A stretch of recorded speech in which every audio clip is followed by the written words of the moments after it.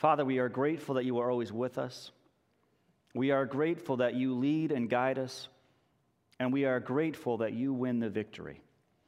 Father, we ask that today as we hear a story from your word and reflect on it together, that you would enable us truly to hear you, and not just to hear you, but to listen to you, to be encouraged, and to obey you. We pray all this in your name. Amen. So we are reading Joshua chapter 6 this morning. This is going to be our last Sunday morning in this series on Joshua. This Thursday for Thanksgiving, we're going to go back to a few verses from Joshua 5 and reflect on what it looks like to give praise and thanks.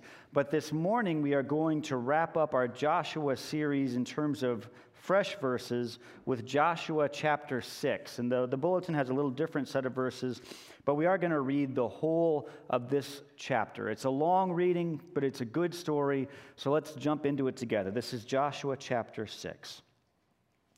Now Jericho was tightly shut up because of the Israelites. No one went out, and no one came in. Then the Lord said to Joshua, "See, I have delivered Jericho into your hands, along with its king and its fighting men. March around the city once with all the armed men. Do this for 6 days. Have 7 priests carry trumpets of ram's horns in front of the ark. On the 7th day, march around the city 7 times with the priests blowing the trumpets. When you hear them sound a long blast on the trumpets, have all the people give a loud shout. Then the wall of the city will collapse, and the people will go up, every man straight in." So Joshua, son of Nun, called the priests and said to them, "Take up the ark of the covenant of the Lord and have 7 priests carry trumpets in front of it." And he ordered the people, "Advance, march around the city with the armed guard going ahead of the ark of the Lord." When Joshua had spoken to the people, the 7 priests carrying the 7 trumpets before the Lord went forward, blowing their trumpets, and the ark of the Lord's covenant followed them. The armed guard marched ahead of the priests who blew the trumpets, and the rear guard followed the ark. All this time the trumpets were sounding. But Joshua had commanded the people, "Do not give a war cry, do not raise your voices, do not say a word until the day I tell you to shout. Then shout." So he had the ark of the Lord carried around the city, circling it once. Then the people returned to camp and spent the night there. Joshua got up early the next morning, and the priests took the ark of the Lord.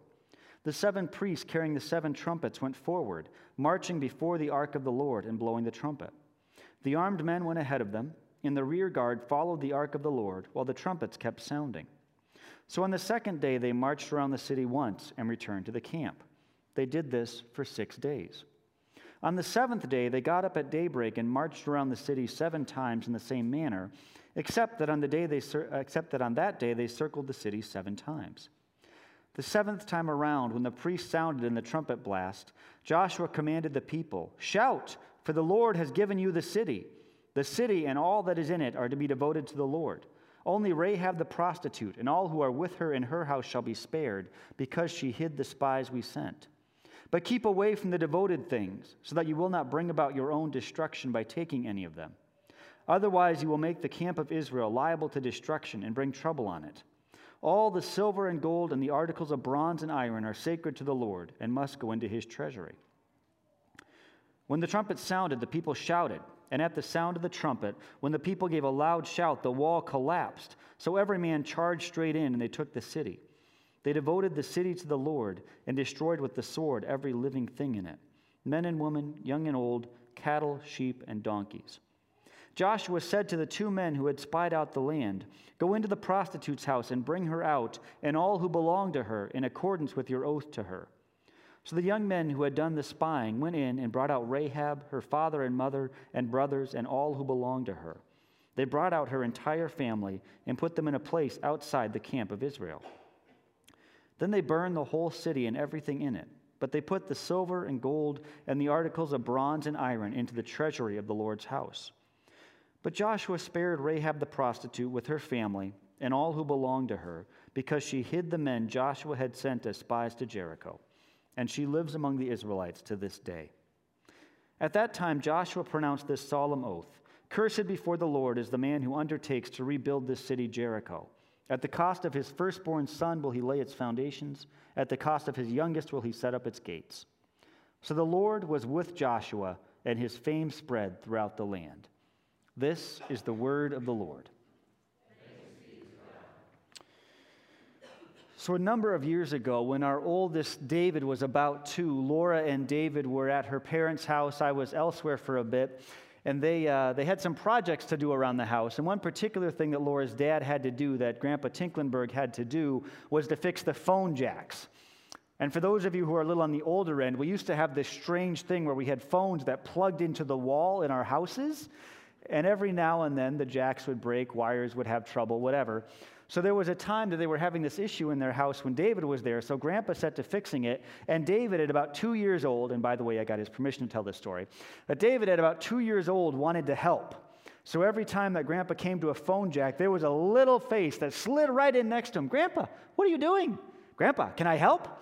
And so, of course, Grandpa got out the nice little tools, and they worked together, and phone jack by phone jack throughout the house, Grandpa would fix things, and David would be right there with his face plastered against the wall, helping. And when they got to the end, I heard the report that yes, we fixed the house. We fixed the house. Now, who really fixed the phone jacks? Well, David, yes, but really Grandpa. Now, we just sang Joshua fought the battle of Jericho, but who really fought the battle of Jericho? Well, Joshua, yes, but really it's the Lord who fought the battle of Jericho. It's the Lord who fought this battle more than it is Joshua or the people. Chapter 6 begins with the gates of Jericho are securely barred. But then the Lord speaks to Joshua, and you can check out our YouTube channel, last week's sermon, if you want a little more detail on that conversation the Lord had with Joshua. But for today, the Lord speaks to Joshua, and you might have noticed that the Lord did not say, I will deliver this city into your hands. He said, I have delivered this city. The Lord is not saying, I will do this. He is saying, I have already done this. And here's the timeline we're on, and this is significant, so we're going to spend just a minute on this, that Joshua and the Lord are here in terms of time. The conquest of Jericho is here, but the Lord is speaking as if he is over here in the future. Okay, past, present, future. It's like if right now I were to say, and this is a joke, the Bears will win today. Actually, I would have to say the Bears have won today. And the Bears have not won today, have they? And if they win, you can come back this evening and let me know about it. But what the Lord is saying is the work is already done. Okay, it hasn't actually happened yet, but in fact, it pretty much has. Now, if someone comes to you and says they know the outcome of a sporting event before it happens, you probably think either they're wrong or the game is rigged. And what the Lord is saying to Joshua here is the game is fixed. I have all the power, the fix is in, and we are going to win. So do these things, encircle the city, walk around it, blast the trumpets, do the shout, do all that, but really, I am the one who is giving you the victory. In fact, what the Lord gives Joshua here and what the Israelites do, this is not a military strategy. It is not. If this was a military strategy, it would be a joke. Walk around the city and then yell really loud and see what happens. You know, people have tried that a couple times in history, and it hasn't really worked very well. It's not a good military strategy. But what the Lord gives his people here is a worship strategy and a relationship strategy. What the Lord is doing is not saying, do this and you will have the military power to defeat the people.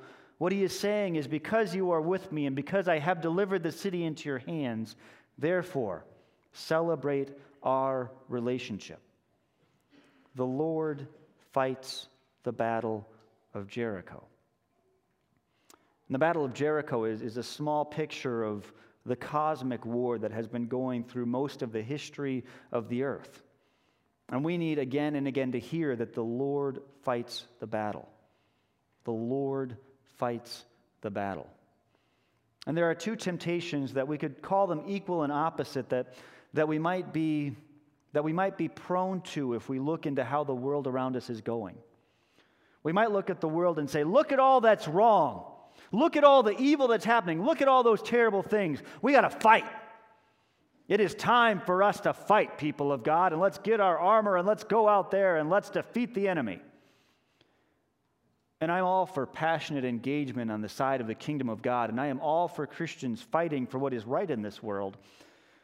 But too often the triumphalist temptation ends up with us saying, well, I have to fight. I have to fight. We have to fight. We have to win. And that gets us sometimes into a place where instead of trusting on the Lord, we put our trust in princes or politicians, and we put our trust in our own power. And instead of depending on the Lord, we beat ourselves up and we try to whip other people up into a frenzy because we have to win. Israel did not win the Battle of Jericho. The Lord did.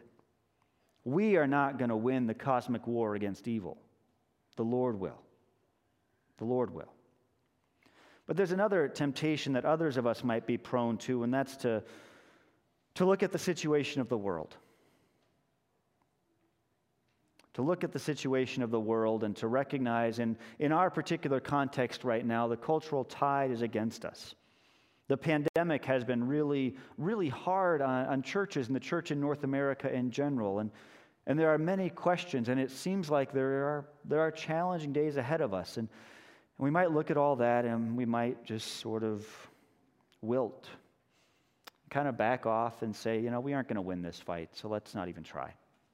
Let's just circle the fences and circle the wagons, build the fence, and just try to keep our little corner here safe. And that is not what the Lord calls us to. I am all for holding on to the Lord even through hard times, but the Lord does not call us just to make our safe little bubble and live there and let the world go on its merry way. God does win. And he wins the ultimate victory, but he's also at work now. And so there are many victories that we see in history, and even many victories that we can see if we look at how the church is doing these days. We might not always see the victories here, and North America is a challenging place to be, but if we look at the church around the world, the church is bigger and more powerful than it ever has been. If you look at the sheer number of believers in the world, the sheer numbers of brothers and sisters we have in Christ, if you look at how the church is growing, if you look at how the church is doing globally, we are in an amazing season of advancement and victory. The Lord fights and wins the battles. And so we should not think that we are the ones who have to fight and we have to win and get all wound up in our own power and our own success or lack thereof. But we also shouldn't get all discouraged and all down at our own failures, or at least the times that we can't see success, because it is the Lord who fights and the Lord who wins. And so our call is to keep on trusting and obeying. And that is what the people do here in the story of Jericho. The people trust and obey, and they devote everything to the Lord. The Lord gives his instructions to Joshua. Joshua turns around and tells the people, march around the city for 6 days, blow the trumpets. The seventh day, march around a bunch of times, blow the trumpets and yell, and the city will fall apart and you'll win. But then the Lord goes on with his instructions, and Joshua goes on with the instructions and tells the people, and then devote everything in the city to the Lord. Destroy absolutely everything. You will win the victory because of me, but you won't benefit. Give everything to me. Now, we need to have a quick aside here, and this could be a whole sermon or sermon series, but let's talk just for a moment about holy war. In this text, the Lord tells his people to kill all the men and women, all the young and old, to wipe out a whole city. And we should be a little uncomfortable with that. This is, or at least it sounds like, genocide. Holy war in the Bible is a real challenge for us to deal with well. And there are lots of interpretive approaches out there, some of them more helpful, some of them less. And again, we aren't going to, and we don't have time to dig deeply into this. But the key question for us, I think, is to ask, what is the Lord up to? And to ask, who is the Lord? Who is God? Are we or are we not? Are we the ones who get to decide everything in the universe, or do we have to recognize that we have to reckon with a God who is greater than us? And if we have a God who is truly great, then the ultimate question of all of our lives, for the people in Jericho, for the Israelites, for us, the ultimate question is, are we rebels or are we servants of the Lord? Are we rebels or are we servants of the Lord? And the choice that we make determines our immediate and our eternal destiny.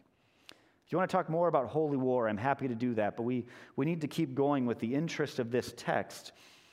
And if you read through, it was a long reading today, how much of that was actually devoted to the battle? About a verse and a half. Out of all the verses that we read for today, the text only focuses on the battle for about a verse and a half. What it's really interested in is what the Lord is up to and how his people are relating to him. And what the text really wants to emphasize is that the people are giving up everything they have gained. They are devoting everything to the Lord. They are making this huge sacrifice. After decades of wandering in the wilderness, after finally getting into the promised land, now they have to give the first fruits of their conquest to the Lord. In one way, this is a test. What is their level of dedication and devotion to the Lord? In another way, it's a gift. It's an invitation for them to really live out their faith and to trust that the Lord will provide the whole promised land, not just what they have today. But the key question in this text is, how devoted are the people to the Lord? And in many respects, that is the key question for us today, too. What is our level? What is our level of devotion to the Lord? Are we all in with the Lord and on fire for him and gonna give him everything that he asks? Or are we holding back? Are we keeping God at a distance? Are we saying, God, yes, you can have this much, but not this much? What is our level of devotion to the Lord? In the last few weeks, couple months, we've been working on a Design by God process to help discern some of our spiritual gifts, and looking at the pattern of the people who filled out that survey, who have been in this process. One of the really high gifts at Faith is giving. That's really, really up there. We are a church that is very gifted in giving. And we're also really gifted in service, and we're also really gifted in intercession, in praying for others.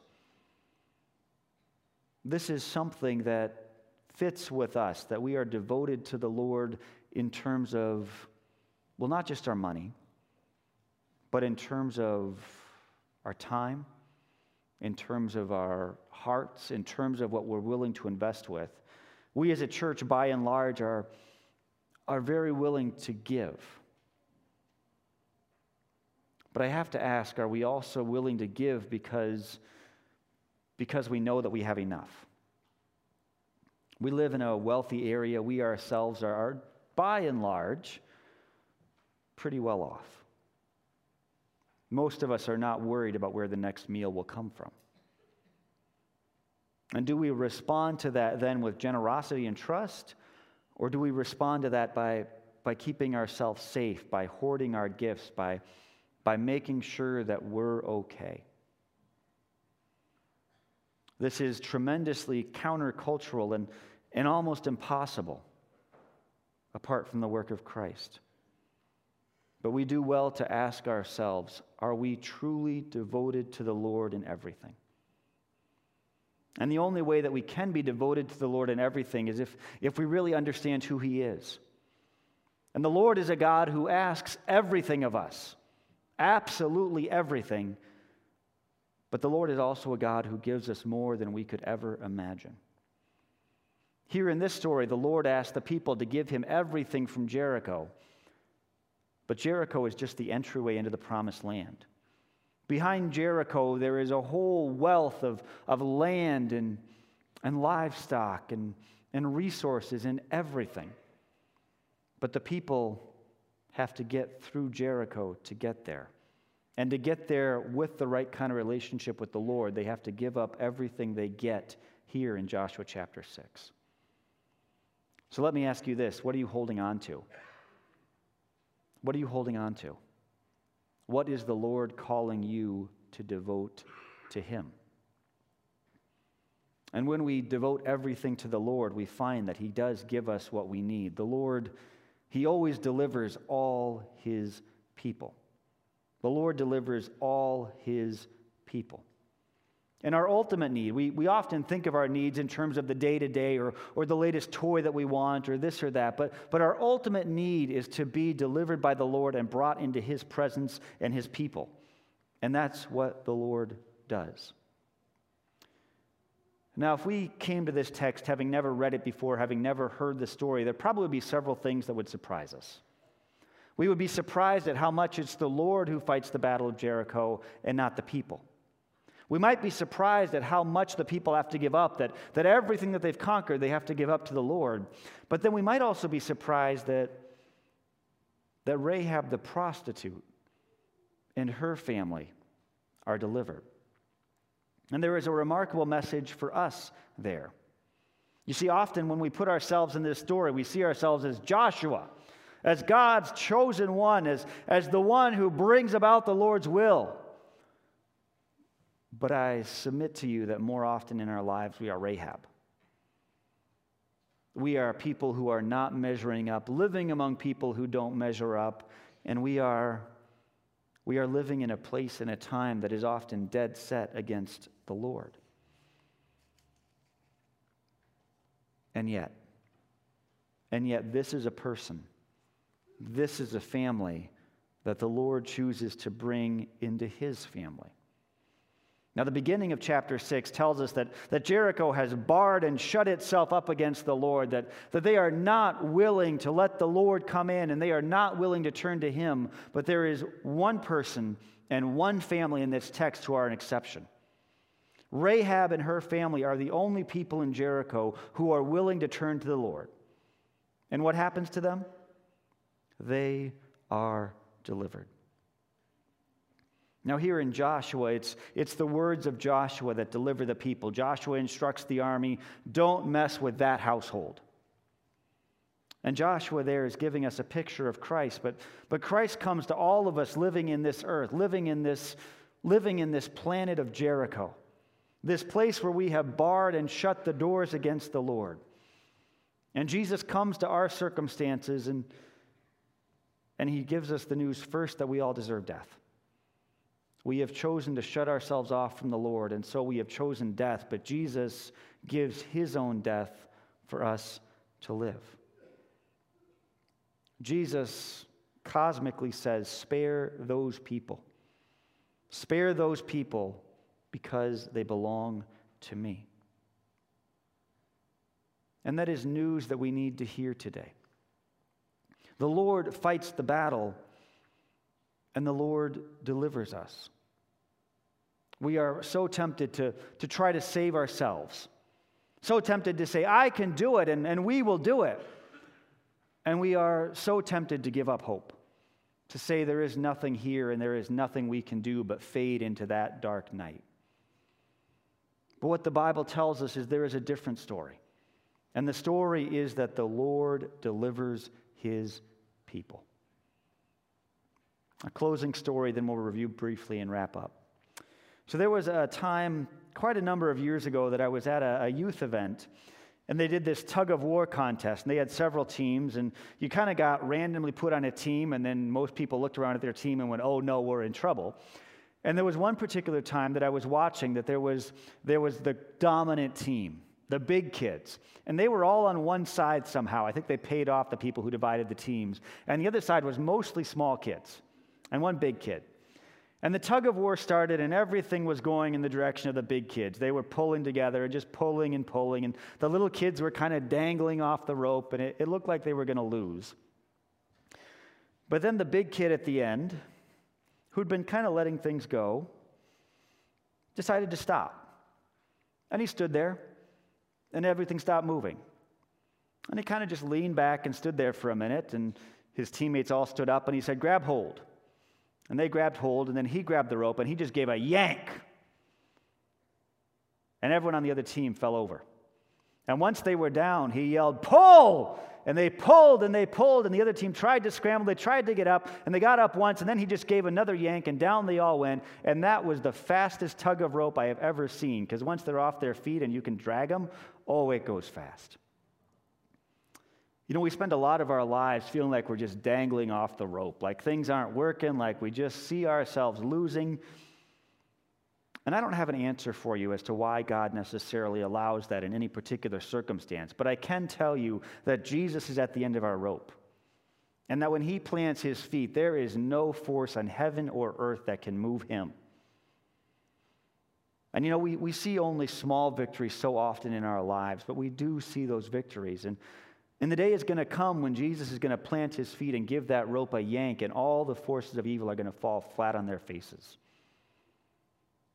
Where Jesus is going to tell us to grab hold and give a pull, and our little pull really isn't going to matter, but his pull is going to bring the victory. So today I want to remind you that it is the Lord who fought the battle of Jericho, and it is the Lord who is fighting the battle of our lives, and he will win. And I want to invite you with everything you have, with your time, with your money, with your energy, with everything, to be devoted to the Lord who has devoted his life to us. And I want to invite you to really be assured, that you belong to the Lord and that he will take care of you. That in the chaos and destruction of this life, in Jesus Christ, you have been declared safe.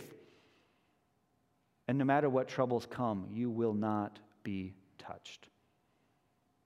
This is the good news of Jesus Christ, that he gives us life and that he delivers us. Let's pray.